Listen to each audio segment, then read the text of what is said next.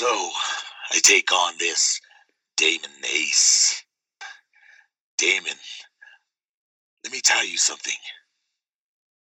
Myself and my friends will be traveling to your Colorado Springs CSW. And it's your debut, and it's my debut.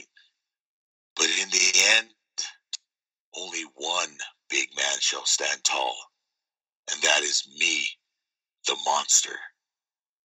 So come Saturday, I hope you bring your A game, Ace, because in the end, all that you're going to see is the final destruction I leave CSW in. I'll see you Saturday, Mr. Ace. November 16th at CSW, I make my debut in Colorado Springs Wrestling.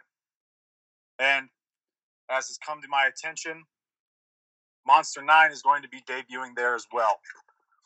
He's traveling all the way from New Mexico to come and take on the weapon in Damon Ace.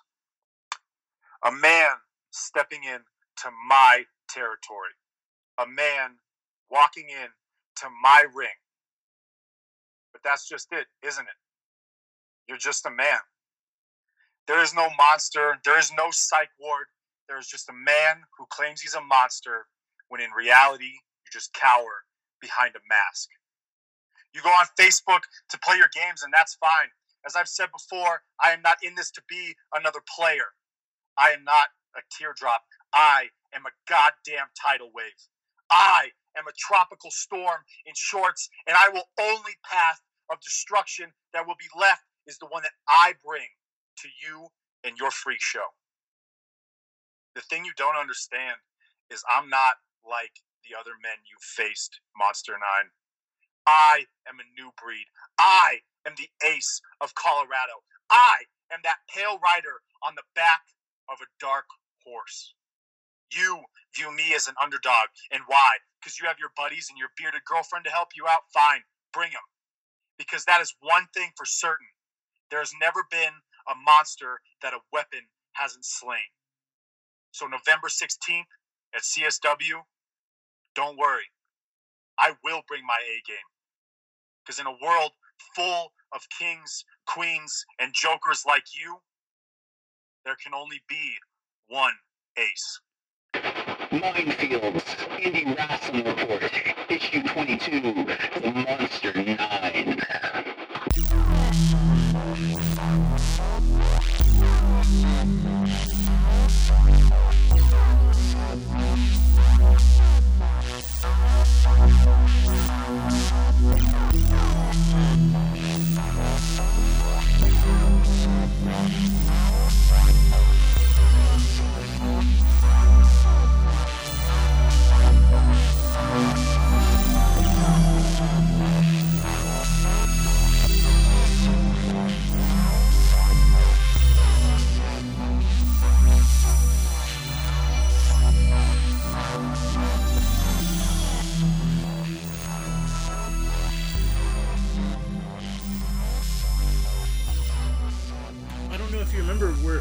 My family's from Hatch.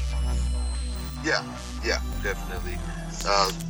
We were talking about that. I remember some time ago to tell you that my grandparents are from Hatch, and I have some family from that area. Yeah, I haven't been home in quite a while, but I need to make it home to at least Albuquerque, at least to see a lot of my family. It's been a long time. Hell, we didn't even make it home to get any green chili this year.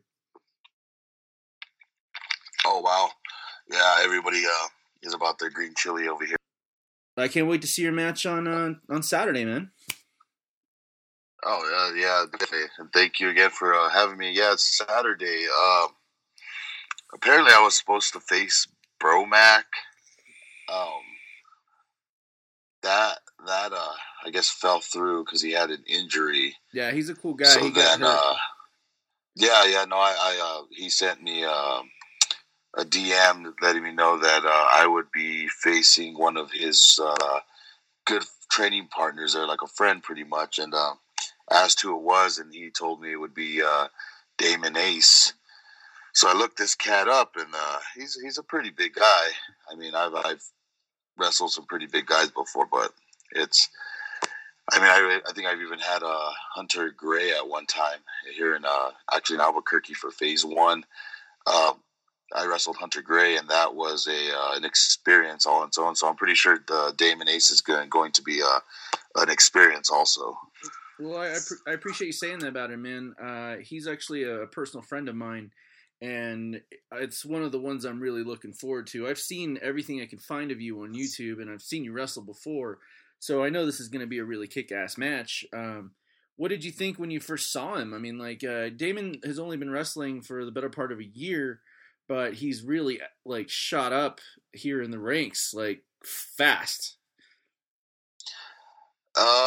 My first impression seeing his stuff was big guy, athletic, probably a heavy hitter, and then just like you said, he's been, maybe a year in the game.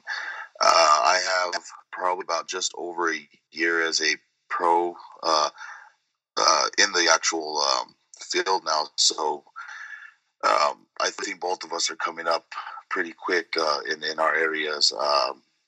I tend to travel a lot more, so I noticed that on mine, but he is well known in Colorado there, so I think he has the advantage with the fan base there, which is awesome because I'm hoping to put on a banger with him so he could show Colorado that he can hang with some of these bigger boys that come in from different states. He's a good guy, man, and yeah, we're doing our best to build Colorado into a wrestling state. Like, my goal is to make it as popular the way people think of when they think of Chicago, when they know that it's going to be a wrestling crowd. And we're developing a pretty good wrestling crowd here in the state, not just in particular territories within the state. And I believe this is his first time wrestling for CSW. Is it yours as well? Yes, first time for CSW. I think the first time I went out to Colorado was Iron Hills. I was helping out Chewy Martinez. I was put in contact with him through my trainers. They have worked with Chewy in the past, and they're like, hey, hit Chewy up. Ray Basura is actually friends with Chewy also, and he contacted me and said, hey, Chewy got some stuff going on out there. You want to come out to Iron Hills? So I think that was like my first time there. And then I did what was at the time called Ray and Jerry's. It was the first show. Totally took in that show as the first time, trying to see what it was about. And yeah, it was a crazy show. A lot of marijuana going around, a lot of dabs, just a whole crazy different atmosphere of wrestling. So yeah, my first time was Ray and Jerry's, and then Iron Hills, and then I haven't been out since. Just been doing Colorado, been doing California, and then now trying to get back into Colorado. But CSW will be my first time there, so it'll be my debut there. Well, let's talk about you, Mr. Monster. Like, how did you get started? Well, my background, I am a second generation wrestler. My father was training with my uncles, who were all professional wrestlers here in New Mexico, traveled the territory days. So my father trained but passed away when I was probably about, I would say, 2 years old, maybe just a little before I turned 2. He passed away. Sorry to hear that. And oh no, thank you. But yeah, he passed away in a car accident. So my uncles pretty much, one of them's name was Chino Sanchez, his Danny Sanchez, but he used to go by the Super Destroyer, El Vampiro, Sweet Danny Sanchez. I mean, just a bunch of different aliases. So I got started training in Belen with them with ICPW. I used to be like the towel boy, go sweep the ring kind of deal. We'll show you some chops. We'll show you some basics, And that's where I got started when I was about, I would say, 11, all the way up to about 18 years old. And that's where I actually met Hobo Hank and Soul Rack Thunder, which are some of the local guys we have here who are some of the hometown heroes. My uncle was training with them and training them at the time. So I grew up kind of seeing these guys. And then when I turned 18, I turned everything over to doing strongman competition. So I jumped out of professional wrestling completely and did strongman, some semi-pro football stuff, did some CrossFit competitions, but mostly strongman. And then one day I went to a DWO show here in Albuquerque, and it just took me back to my days when I was training, and I was like, well, you know what, I'm 30, well, I was 35 at the time. I was like, I'm already retired from competitive lifting and all this crazy stuff that I was doing. So I was like, well, let me give this a shot. And then got in contact with DWO, and they kind of guided me from there. I kind of had to take into training again, and everything had to be refreshed and going through the motions. And I trained with Josh Thomas and Dexter, which is William Van Deer, and Johnny K, which is John Gruen. They are cool guys. They're from the Death Rage Cartel, one of the bigger trios we had here in Albuquerque. They kind of took me in with the rest of the trainees and trained me. So I started training back in 2018, of June of 2018. So June 2nd of 2018 was my first training session, and then I worked pretty much from there. I started my first debut as a pro October of that year. Let's rewind a little bit. Tell me more about your competitive lifting days. Oh man, those are the fun days. So I did competitive lifting. I did like local stuff here in town. I did some stuff in El Paso. It was pretty much strongman, big boulder stuff, pulling vehicles, deadlifting. I was doing that for maybe, I would say, about 10 years, and got really into fitness. So I was really fit at the time. Just taking in as much as I can in the competitive lifting, just lifting every day, going to local gyms, doing some of the smaller little competitions they had, so I can try to work up to the bigger leagues. But unfortunately, a shoulder injury took me out of competition for about 2 years, and I kind of just sat there and got depressed, and couldn't really lift anything as heavy as I wanted to, couldn't really go compete. So I was just doing small training sessions and whatnot. And then I did my first competition here in Albuquerque. I came in like 6th place, some bigger dudes here, some stronger, very stronger guys here. So I was kind of put in my place right away, and kind of knew that even those 2 years being, taken off from the scene kind of put me 100 steps back. So I continued to try to do it until the injury to my shoulder that was previous kind of threw me out of that game completely, just because I couldn't lift, press that 400 pounds anymore, press that 500 pounds over my head. So now it went from being able to do 500 pounds easy to only being able to do 300.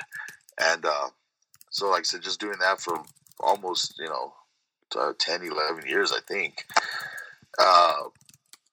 Tried out for semi-pro football, kind of bounced around in that for a few months, and then just decided that that was a little too much. Also, being here, you got to make ends meet, so working full-time jobs and stuff between those just kind of wore me out. And like I said, that's when I kind of just retired from all physical competition at that point, and eventually moved into pro wrestling. How did you, before we get to talking about pro wrestling, this is a subject that's near and dear to my heart as well as a lot of our listeners. If you don't mind sharing this, if you don't, I understand. How did you get over that depression when you couldn't compete anymore? And did it like, a lot of the people I've talked to that have hit those road bumps, they hit the bottle, they got to get over even that, and then get back on their feet. I mean, what happened? I mean, how'd you get over it? My family. For a lot of people that do know my personal life, I do have other half.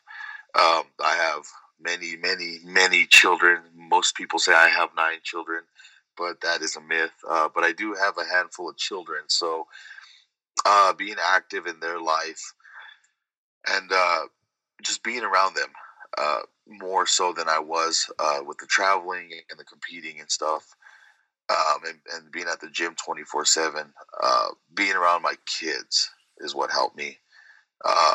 Just living my everyday life and going to work and coming home and having my peaceful time at night and before bedtime, get that hour in where I was able to be alone and think about what I wanted to do and where my goals were and where my priorities lied. And that's kind of what pushed me to get over that depression, because I had,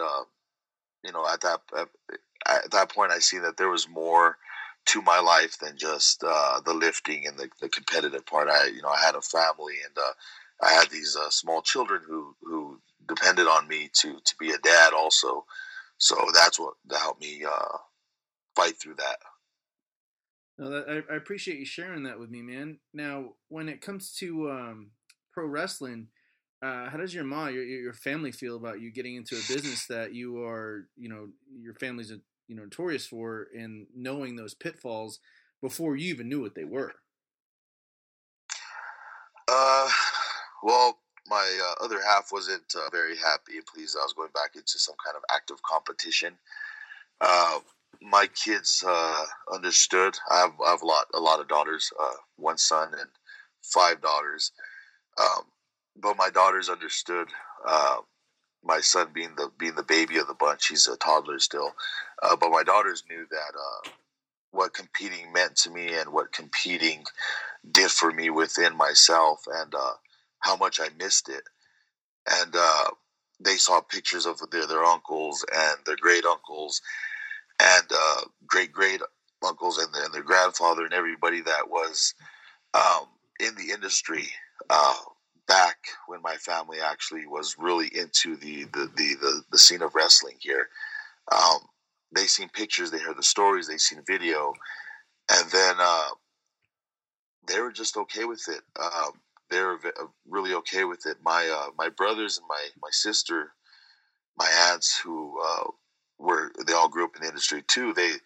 My brothers and sisters and everybody who grew up also in it, they were like very happy that I was able to continue on what our family has done for many years prior, because none of my siblings took on the role to wrestle. I mean, I'm the larger one of my family, so my brothers are smaller guys, so they just decided wrestling wasn't their thing. They didn't like the aggression with it, and they didn't like to hit people or chop them. That wasn't, or to be chopped. That was their big thing.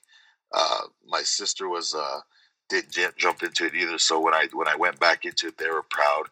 Which my family, my daughters, and my other half seen that how proud my family was of what I was trying to do and continue on our legacy and our family. They just accepted it more. And then I think now more so, traveling every weekend and being gone Friday, Saturday, Sundays, and training, Monday through Friday, if I can get in that Friday, between the ring training and gym training and at home training, and reviewing tape and working a normal job, they've accepted it pretty well. Pretty well. Is there any pressure because of your family lineage to succeed, or they don't put any real weight on you for that? They just believe in you? They don't put any weight on it. It's they know I'll get somewhere with it. I have a real good strong feeling that it's going to be a little more than just the local stuff.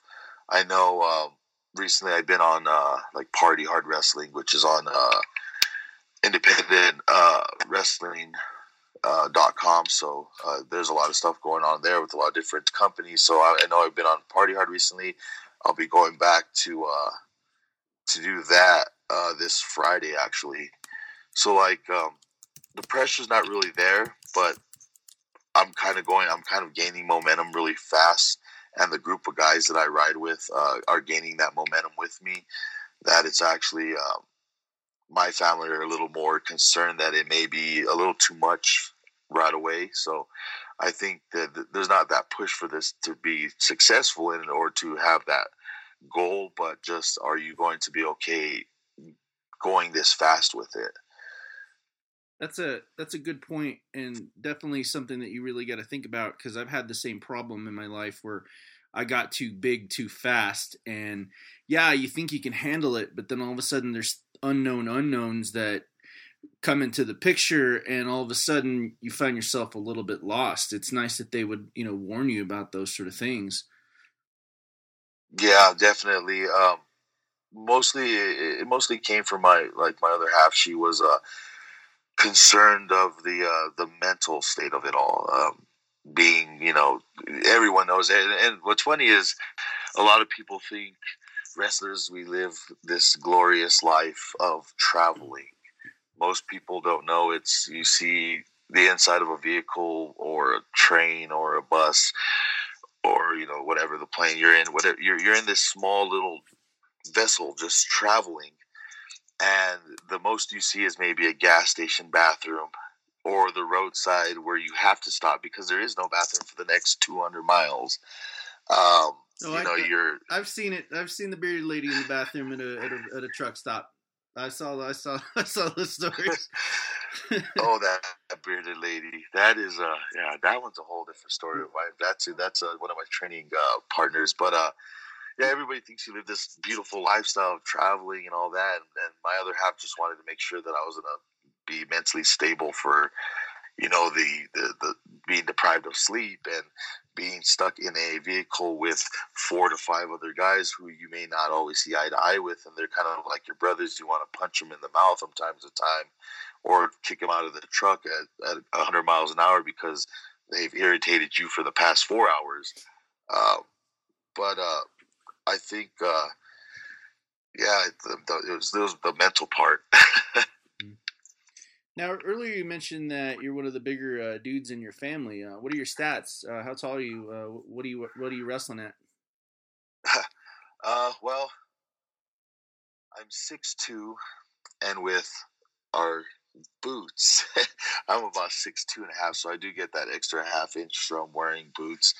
But usually get billed around 6'3". My true weight is about 330, which I'm actually a lot smaller than I used to be. When I was actually a competitive lifter, I was about 365 pounds and really a lot of muscle mass. So I was just really big. But I'm pretty big. My brothers are maybe 5'8", 5'9". That would be the tallest one, and maybe 180 pounds. So they're not very big guys. They're very small. My sister's like 5'4", 120 pounds. I should probably say less than that, but I'm sorry, sister. Sorry. No, I'm exactly the same height as you, and my sister's like 5'8". And the one thing you got to make sure you don't do, first off, piss off a Latina, because that's one thing you don't ever want to do. A lot of times my friends are like, "Why you only date like these type of girls?" I'm like, because I grew up with 2 overbearing Mexican women. I'm good. and my sister just punches straight up, man. Like, even since she was little, like, she'd get mad and just right in the gut. And you gotta be careful, even if they're little girl, when you're messing with your little sister or you're fighting some dude that might be short. He can fuck you up. Oh, no, definitely. My sister's tiny, but I've seen her walk up to a man and punch him straight in his mouth just because she didn't like what was coming out of it at the time. My brothers are the same way. They're small but mighty, but they're more of the quieter of the bunch. Like, they don't really like the violence, which I'm all about physical contact and being physical. Well, shit, man. In Albuquerque, she could have done that in front of a cop, and the cop would have shrugged and been like, "You shouldn't have been talking shit." Oh, dude, I seen something like that. I want to say maybe a month ago. The lady walked up to the guy, punched him in the mouth. There's cops standing there in between them. That they just look at them, and they just like back her up. But yeah, she popped him square in the face, and they just like, okay, no, stand back. I'm like, wow, okay, so it's that easy just to punch somebody these days. Yeah, it's not like back in the day when you can get in a fight at a punk bar and be able to come back the next day, pay your tab, and still hang out. Yeah. That's that was a whole that's a whole different beast. As I've been, I don't know if you knew, I also was a musician from the age of 16, going all the way into, I want to say 2017 was my last show. So I played late night bar gigs in Albuquerque, like the Launchpad, Sunshine, and some heavy metal bands. You read my mind. I was about to say, if you were doing that at that time, I probably saw you at the Launchpad or the Sunshine. Sunshine was my favorite place to go see, like, bigger bands. I mean, like, I saw Disturbed at, like one of the bigger places. It wasn't at the Pit. I can't remember. It was downtown. But, like, the Launchpad was the best place to see the up-and-coming bands. But the Sunshine, man, I saw Soulfly there. I saw Coal Chamber. I saw Static X. I probably saw you open up for one of those guys before, man. Oh, yeah. I've been in bands, and we've opened up for Mushroom Head. We did Stitched Up Heart. I mean, there was, I can't remember the band's name. They came from, like, Norway or something like that. These dudes were like no English speaking kind of guys. They were like no shoes. They're like, no, we don't do that. We're gonna drink beer like this and eat this chicken right here. And it just kind of reminded me of Hunter Gray. If anybody's ever seen Hunter Gray at a feast, he has a full chicken on a fork and has these giant yams or sweet potatoes, and he's just one sweet potato in one hand and a chicken in the other. And this is what these dudes reminded me of, these just big gargantuan dudes just scarfing down food and drinking beer. And I played with some dudes that have been just craziness. And I played Launchpad a lot, I guess, because every band in Albuquerque that I was in was up and coming. Yeah, it's like a tradition. Do you remember it was off Central. It was not like directly off Central. It was maybe like 1 or 2 blocks like east, but it was this old abandoned house where people put on punk and metal shows, and the whole like the second story, half of it was like gone, and the other half was like people just standing there. Do you remember that place? Yeah, I do. I remember kind of. I went there once, but at that time, I was always drinking on those late nights. So when I was younger too, so I wasn't always a good boy. But I never thought of you as a good boy, brother. I do remember going there a few times, but I always tried, when I wasn't playing in any bands or anything like that or playing, I tried to stay away from downtown Albuquerque, because if anybody knows downtown Albuquerque, and you mentioned the bearded lady earlier, now the bearded lady actually had a fight that she caught on her Instagram of these two dudes fighting downtown Albuquerque. And if you go downtown Albuquerque, if you go down there, it's like you're going to fight. Like there's something that's going to happen. We before we went to that venue I was talking about, it was a Halloween night, and we were I was dressed as the Crow. This had to have been 2001, and we were following some friends, and my friend's buddy kept throwing bottle rockets out of the car. Under my truck, and we parked behind the Frontier, and I beat his ass behind the Frontier. We went inside and ate and went to that place, that punk place I was telling you about, and there was like a Halloween costume contest, and the guy that won was this big fat guy. He had like jorts on and just a t-shirt, an afro wig, like some aviators, and a big giant dildo just hanging out of his zipper, and he won the whole damn contest, man. That's awesome. That's an Albuquerque night. Like, it was like you know, I roughed this guy up. Okay, I'm sorry. We go in. Okay, you said you're sorry. Let's go eat before we go, you know, do some more stuff. And I miss those nights, man. I don't miss those nights.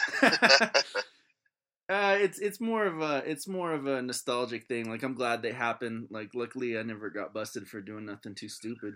But let's get back to you. We've talked about your upbringing. Let's talk about the monster. Where'd the monster come from? That's everybody's question. Where did the monster come from? Well, it's a bit of a story, but if you're ready for it, I'll try to make it as short and sweet as possible. Actually, make it as long as possible. That's why I'm here. Okay, I'll give you the sweet detail of how I became the monster. So when I started training with my trainers, you know, they're known as the DRC, the Death Rage Cartel. They were all over the Southwest here. Their gimmicks were serial killers.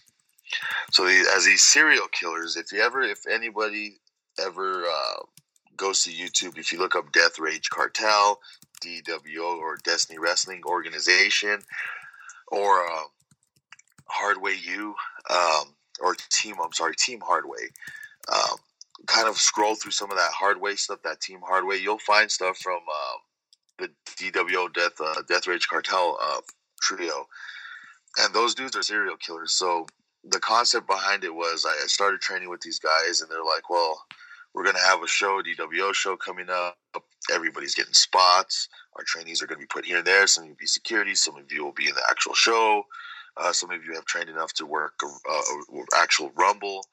So they're like, Jay, you're the biggest guy here. What's your gimmick? So I explained, I'm going to wear a mask. I'm going to be scary, almost monster-like. So I got my mask made, my first one that was made, the red and black one. What year was that? I took it to practice. That was actually in 2018. That was the first one I had made of the Monster 9, and that was, I want to say, in August of 2018. Had that made by a mask maker in Florida. Goes by the name of H7 Hunter is his first name. So he made that, sent it over to me. I took that to my trainers. They're like, okay, we like that. What does the 9 stand for? I said, hell, I don't know. I thought it would just look cool in the forehead. And they're like, okay, you're Monster 9. But before you're Monster 9, you're Monster Mine. So you're like Mine, M-I-N-E, like mine. I'm like, okay. So we get to this part where we're doing the DWO show. They're like, there's a spot for you where Johnny K. Johnny K is part of the Death Rage Cartel, is part of that trio I spoke of my trainers. So they're like, you're going to be put over by Johnny K. You're going to come out as his monster. So at first I said, okay, this makes no sense, but okay. They're like, but you're not wearing your full 9 mask yet. You're wearing a half mask. Can you get one made? I was like, well, I've made my own masks in the past for my my music stuff, so definitely I can make this leather one real quick. So I made this little half leather mask, kind of like a Hannibal Lecter deal. Wore a white security uniform, like a shirt, the black cargo pants with the little fake badge on it, and covered my face with a little bit of black paint and blood, and called myself Monster Mine. The concept behind my look was Johnny K was a serial killer, was put into a mental institution, and I was a guard that worked there. So it's almost like that Joker and Harley Quinn deal, where not where I fall in love with them, but where he manipulates mind games and all that, and gets into my head.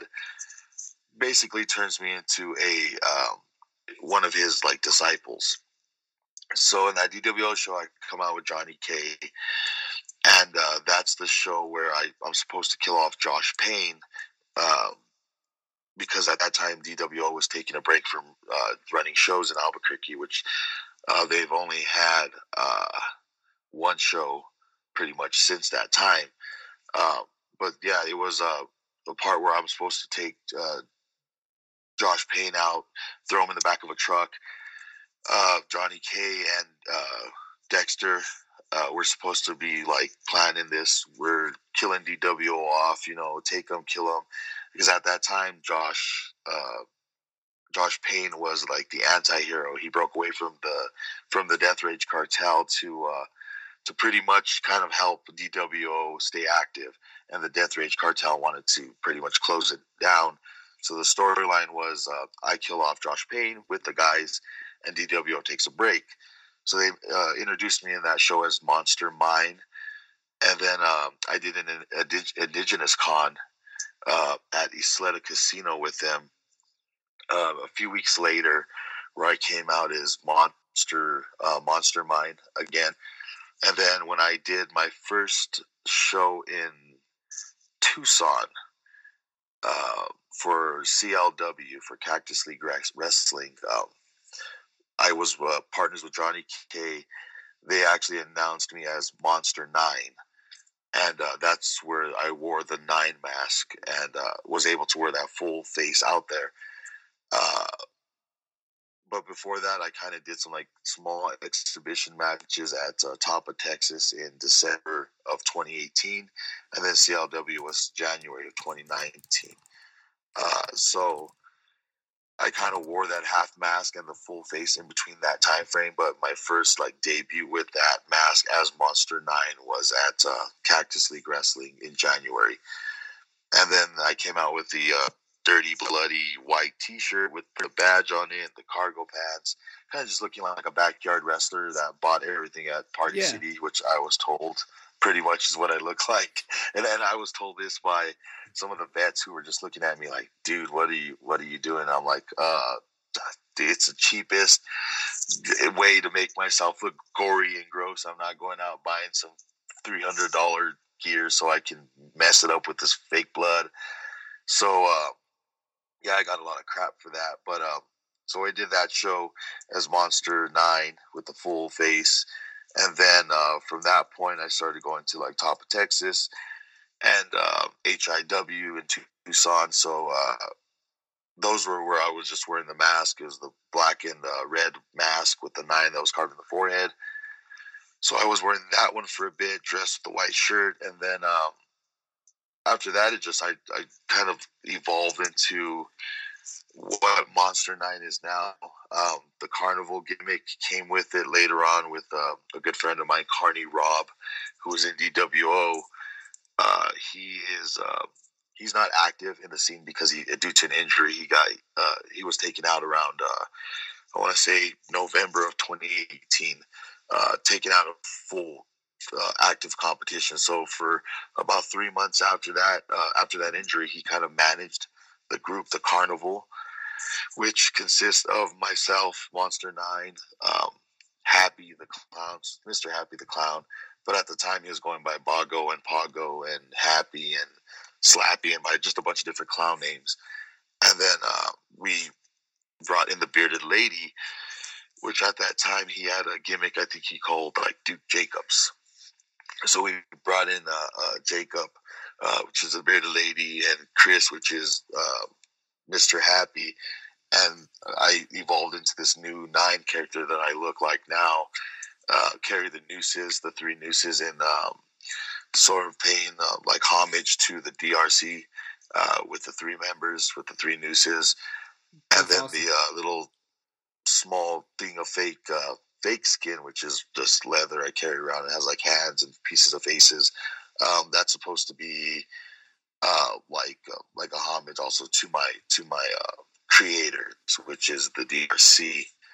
So that's kind of like how I became from the DRC, from serial killers out of a mental hospital, released with Johnny K into the world, where I became a leader of a carnival.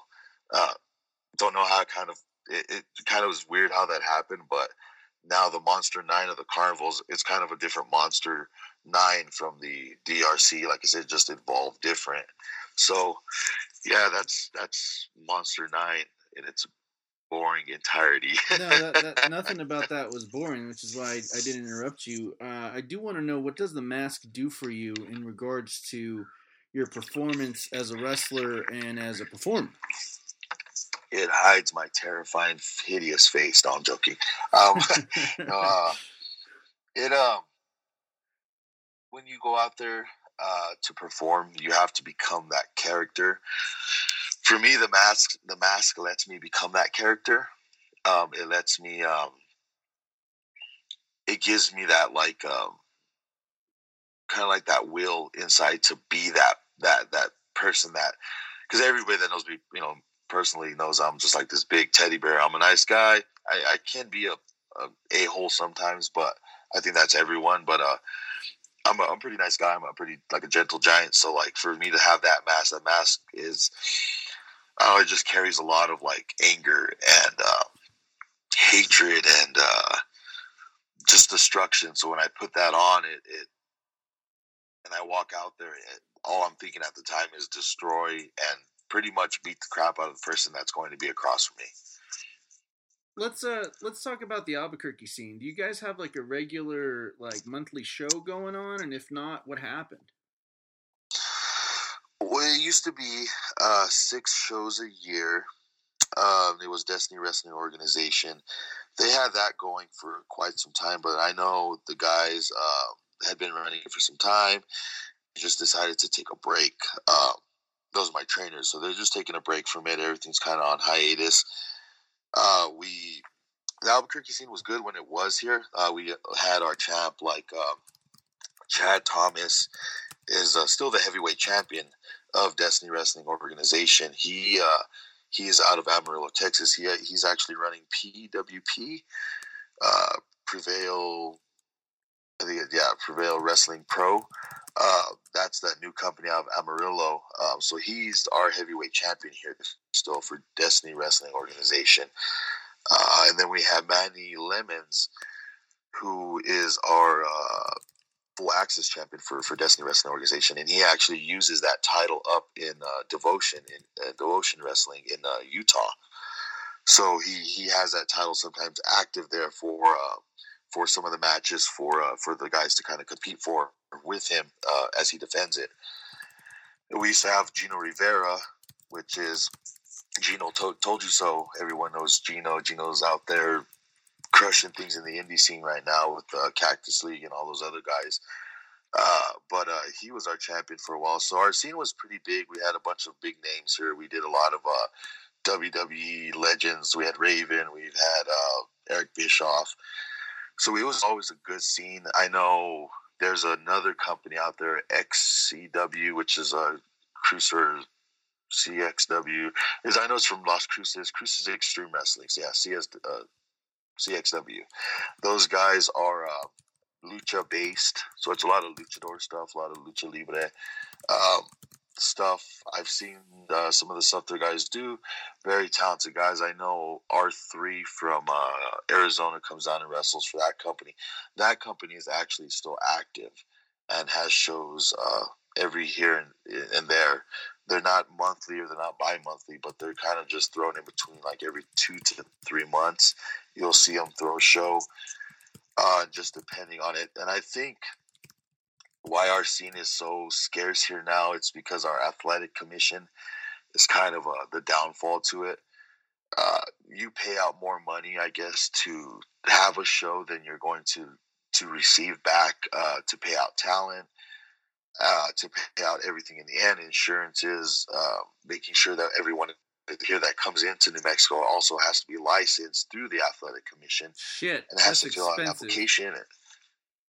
Oh, dude, it's way expensive. So you're paying for not only every single big star you have coming through for a license, but you're having all your local guys and other local states in the area, in the Southwest area, paying for the guys paying to get licensed to wrestle here. Plus, you have your paramedics, your doctor, because you have to be checked before and after. Blading, gigging here is pretty much illegal. Like, you can't be doing that because they will call you out on it, the doctor that's there. No color, or they catch you on gigging? You can't gig. They don't like it. Like if the doctor will ask you, did you gig yourself? Like if you go on the back first, if you have to get stitches or someone's look at it, they'll try to look at it and kind of see if you gigged yourself, if it's a legit actual injury. I think just here because of how the health department and everything's working hand in hand with the athletic department and athletic commission and all that stuff is just, it's all hand in hand. So it kind of throws you for that loop. Like I said, there's just so much you put out for financially with these shows. It's so hard to get the return back to even pay out talent sometimes. So it's very scarce here now. You don't see many shows. You see, like I said, maybe the Crucis guys put on a show once in a great while. I know Destiny Wrestling Organization is taking some time to just take a break from everything because they've been running shows for years here, and I know everybody kind of just needs time away. So it's kind of what they did, which is good and which is bad because everybody misses their Destiny Wrestling Organization shows here. I mean, there's a lot of people that ask me about them, but I only have so much info I can give them, and that's like pretty much what I gave you now is like just the guys taking a break, and they should be back active soon. If not, people hit them up, let them know that you like the show and you want them to continue running some shows for you. So see what they can cook up. But yeah, that's pretty much. I mean, the scene here is whack. So that's why we travel so much now. Now, you travel a lot. How does the Colorado crowd compare to other states? California, Arizona? I mean, are the guys in Arizona a lot more crazy, or are the guys in Colorado a lot more, respectful? Any big differences or preferences? Definitely, yeah. Every state has its weirdness or craziness or just different way of life of the pro wrestling scene. I mean, Colorado for me, oh man, that was an experience all on its own. It was the crowd was they're into what was going on, kind of like more of an intimate, smaller crowd feel for some of the shows that I was at. It was you felt like for maybe the 100 people that were in that building, you were able to kind of connect with all of them. Because they all that 100 people were focused right on you because you were the only thing in the room actually moving around at the time. Versus like if you go to like California, like Barstow, California, when I go wrestle out there for Destination 6, a majority of the crowd are children, and these children are bloodthirsty. Dude, you have no idea. Like, they want color. These kids want color. Like, they don't want, like, I don't want to see him drop kick him. I want to see him hit him with that bat wrapped in barbed wire, and I want to see him bleed. I was at my first SmackDown at one of my best friends. His bachelor party was, he got us, like, 4th row seats at a SmackDown in Tulsa. And there was this little kid, I want to say he was 6 years, maybe 7 years old. He was tiny. And he got more chance over than probably any person in the history of wrestling in one damn show. He was so, like, this was back when Lana, the first instance of Lana cheating on Rusev, and Rusev came out with Summer Rae, and this little kid started jumping up and down in his seat. We hate you! We want Lana! And then everyone just got kind of confused for a second and realized we all wanted the same thing, and the whole place is chanting, we want Lana, because this one kid on 4th row freaked out. And he got like 4 chants over that night, and I love watching the little kids get into it, especially when y'all interact with them, when they know when they know what you're doing, and they can kind of fight back and kind of talk shit. That's what it's all about in the purest form, in my opinion. Yeah, definitely. Like I said, in California, in Barstow. There was 2 brothers that they actually went out to the lobby area because when you leave the arena ring area, you pass through the lobby real quick and you go up these stairs that takes you to their locker room, to the men's and women's locker room. But the kids will stand right there at the stairway and wait for you. So these two brothers, maybe one was like 10 and the other one was 12, they waited for me at the end of those steps, and they're like, and they just went off with so many cuss words. I mean, I was like, holy crap, are you serious right now? And they're just barking out, I had to beat you myself. And I'm like, holy crap. And I'm going to go, I go straight upstairs. I don't say anything to them. I just kind of give them that look, pass them. I can still hear them downstairs 10 minutes later yelling up at me. And that they wanted me to go down so they could beat the crap out of me. And I'm like, okay, these kids are just, wow, they really get into it. And it's a little violent over there sometimes, I do have to admit. D6 holds some really good shows, and they have like guys like Aiden Way, who is who I won the hardcore title from out there. He's a little monster. That dude can take a beating. I mean, I beat him with a pan that had tacks that were taped to it. The pan was stuck to the side of his head. I mean, I murdered him out there in front of everyone, and they loved it. And those kids out there, I mean, it's a little brutal and it's a little violent, but I like to see them get into it because, hell, if you've ever been to Barstow, they don't have much out there. It's like the armpit of freaking California. That's awesome, man. I'd love to see that sort of thing here. It would have been funny if you'd have left the locker room with a guy just as big as you and been like, hey, that's Monster right there. Definitely. Oh man, yeah, but I think everybody has their own craziness and weirdness in different states, and the kids everywhere get involved differently. The adults do the same, but everybody has all their qualities in their own little special ways, I guess. Now, a couple follow-up questions before I get to my big question. Yes, sir. Dream matches. If you could, I'm talking if you were in ROH, New Japan, AEW, WWE, any guy that you'd really want to get your teeth into. Oh man, I was asked that the other day. Honestly, if it was AEW, I honestly would say I would like to go at it with like maybe with Cody, just because he is. It seems like that just to be in there with them and have that experience with a guy of that caliber, or even Kenny Omega, that would be just an honor in its own. I'd be terrified as all hell, but I think in that company it'd be one of those cats.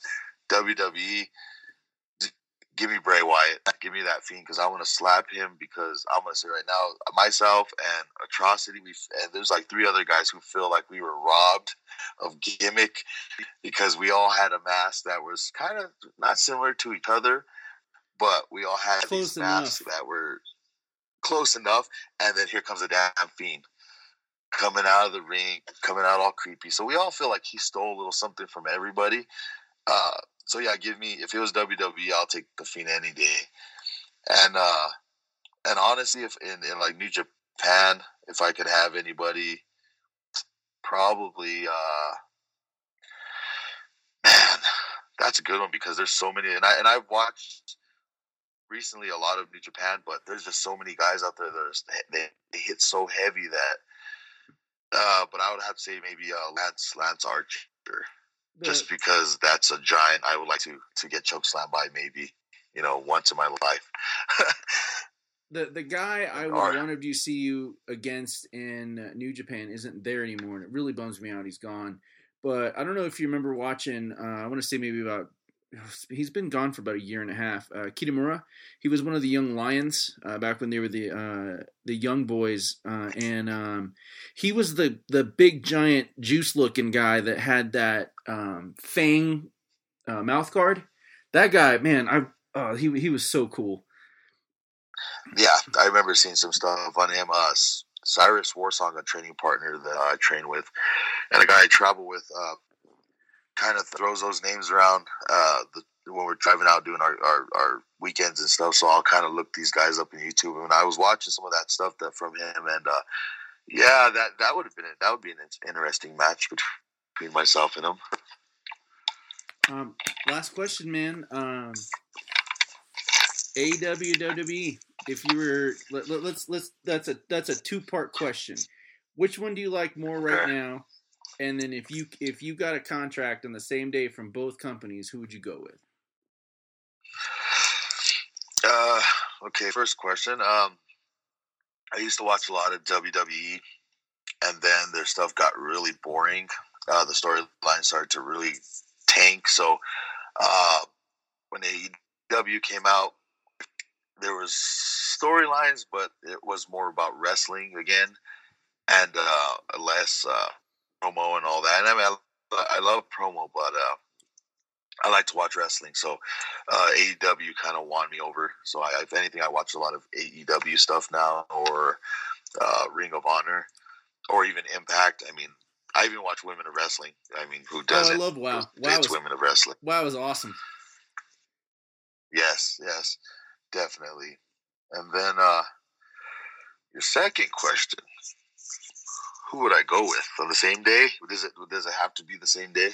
Well, let's say you've got a month to think about it, and you're getting, let's say you're getting $300K from AEW, and WWE offers you $500.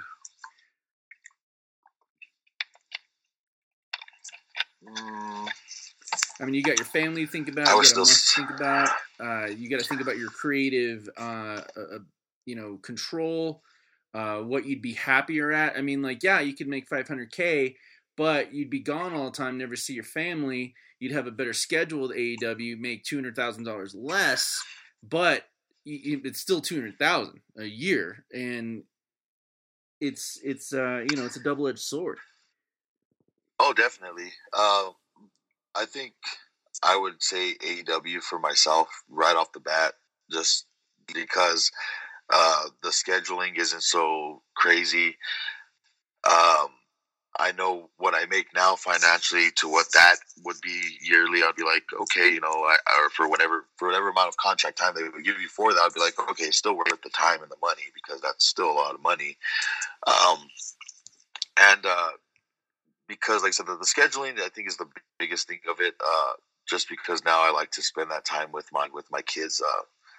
Like I said, because that's the one thing that keeps me motivated and keeps my head on right is my kiddos and my other half. So being that I can still have that freedom, and then still have that creative freedom to keep who I am going, and my gimmick going, it would definitely have to be AEW, hands down. That makes me like you a lot better. Not because I'm partial to AEW. I don't have a family. I mean, I've got my closest, mom, dad, and my sister, but I don't have a wife or kids, and so I'd be able to easily make that. Yeah, fuck you guys. I don't want $500,000 and for you to hand me a script I got to memorize that was rewritten 5 minutes before I even got on fucking stage. I wanna hang out with the Bucks. I wanna theorize backstage. The entire time we're even doing a house show or even just on the road about what he can do, present it to Cody or Khan, and then be like, yeah, let's do that. Let's switch a couple things here. And yeah, like, good job. That's you. I mean, like, you can't stifle the wrestlers, and it's not about because you meet people that are all about the soap opera part and then forget there's, athleticism going on, and then you meet people and that's why I like AEW, is because there's good quality and just enough of all of it, but it's primarily the wrestling, and that's what it's all about, and that's why we're here. Yeah, definitely, and that's one reason why I do like AEW. Excuse me, AEW, because of the whole part. It's still wrestling. In the end of the day, people can say, oh, you guys are entertainers. Yes, we are entertainers, but we are wrestlers also. And that's one thing my trainers always keep putting that fresh into my head. You are a wrestler first before anything. You are an entertainer, but you are also a wrestler. So don't forget who you are, what you are, and where you come from, because you can be a promo person all day long, but if you cannot capture the audience's attention while you're in that ring and you're wrestling, then you're not doing anyone any justice. Hey, that's what happened to Enzo Amore. Exactly. That's why he hardly wrestles. Yeah. And that's why he's mostly on the cover of a flyer or something like that, or on the cover of Whack Rapper Weekly. Oh yeah, he's horrible. I don't even want to listen to that. No, but like, man, it does bum me out that he was really good. I'm kind of sad that what happened, but the one thing I really love about wrestling is a good comeback story. And if he can get his shit together and what they're doing with Cass right now, when Cass flat out said, "Hey, I fucked up. I got too drunk. I've got a problem. I've got depression problems." Now, in my mind, I didn't find that to be impure. I found that to be an exact thing when he's saying, "I've got a problem. I'm not trying to capitalize off this right now. Let me get better." I want to see those guys come back and get better. Let Enzo do some, give him plenty. And this is way out there. A lot of people are going to, disagree with me, but you can't disagree with a good comeback story. If they can get their shit together, he can start learning how to wrestle and then come back, whether it's in WWE or any other platform. Hell yeah, because that's good drama and good wrestling if they can pull it off. Yeah, definitely. And like you said about Big Cass, he came out and flat out said that. And, I met Big Cass at Cactus League Wrestling at that big show they had. I want to say, when was that? That was August, beginning of August sometime. I was in that big man rumble with a bunch of the guys like Warpig and all them, and then Cass came in at the end. But I remember even like, just even meeting him, he was like a totally cool cat, but he was like, make sure you guys don't, mess up, pull your head out your ass, stay straight, stay on the up and up, don't let crap ever take you down. And then I remember even standing in the back, and I didn't get one of the spots in the shows, even with the tryouts they had. The Bearded Lady actually got one of the spots in the tryouts. I remember standing there, and I was kind of down, feeling like I was kicking myself in the ass because I didn't make it. And he's like, "Did you get a spot?" I'm like, "No." "Well, what the hell?" "Well, don't worry, don't worry. You're good. And for him even just to kind of say that and just like even wink at me and nod his head, I was like, well, cool. At least, he's like positive, and you can see the change in his kind of character from who he was to who he is now. And, you can see it just kind of out from just his personality. He's just a cool cat. So I was like, hell, if you can have a story like that and come back from some depression, man, hell, I've done it. He's done it. Everybody got a good comeback story. Like you said, it's worth the shot to at least experience what that story's about. Now, last question before we bring it home, man. You got to put your homies over. Put your homies over. Who you got? Yeah. Oh man, I got a bunch of people, but yeah, my homies. So like Warsong, Cyrus Warsong. Yeah, y'all need to check him out. He did a show, a match in Tucson with Two Shadows recently. Banger. They both beat the crap out of each other. I got the Bearded Lady. He's all over CLW. He's giving Jimmy Hart kisses. He's over there wrestling with Ellsworth, James Ellsworth. So Bearded Lady's doing his thing. Mr. Happy the Clown, my homie. That is my good friend, best friend. That dude's awesome. My riding partner. He's doing big things in Party Hard and going places all over the place with me and traveling. So there's him, Nick Turner, my new guy Donnie Castle that just joined the carnival, which was previously Jesse Venice, or like you all knew him in Colorado as just Jesse. Oh, I love Jesse. I saw him for one show and he was fucking rad. Oh, dude, he's kick-ass. He's our new acrobat. So he's known as Donnie Castle now. So Donnie Castle's one of my new guys. And just, put my boys, those are all my training partners. So like Nick Turner, the Fetus, Warsong, Mr. Happy, Bearded Lady, Donnie Castle. Those are my training partners. Those that we train weekly with each other. And, those are my boys right there. Now, this has been a phenomenal hour speaking with you, brother. I really appreciate your time. I cannot wait to shake your hand on Saturday afternoon. I'll actually be running sound, and I'm. A lot of people don't know who I am. Like we got a lot of listeners, but when they meet me, they're like, "Oh, you're the Mindfields guy?" Yeah, I've got the. I'm the Mindfields guy, and yeah, it'll be nice to shake your hand. And are you bringing any of the homies up with you, or is it just gonna be you? Oh, man, I'm coming up there, so I'll be up there. We're bringing Mr. Happy. We're bringing the Bearded Lady. Donnie Castle's actually traveling up with us. And we have Cyrus Warsong that is possibly riding up with us. And then we're bringing two guys down from Tucson. Or actually, I'm sorry, Mesa from Party Hard. Was it Hendrix? Jose Hendrix and Wyatt Two Shadows will be just kind of traveling along with us to go meet everyone out there. So yeah, I'm gonna be bringing a full carload and some. Oh, that's awesome, man! It's been a pleasure. I can't wait to see you guys. We're gonna kick some ass on Saturday night. CSW, Colorado Springs. This is dangerous. Mindfields out.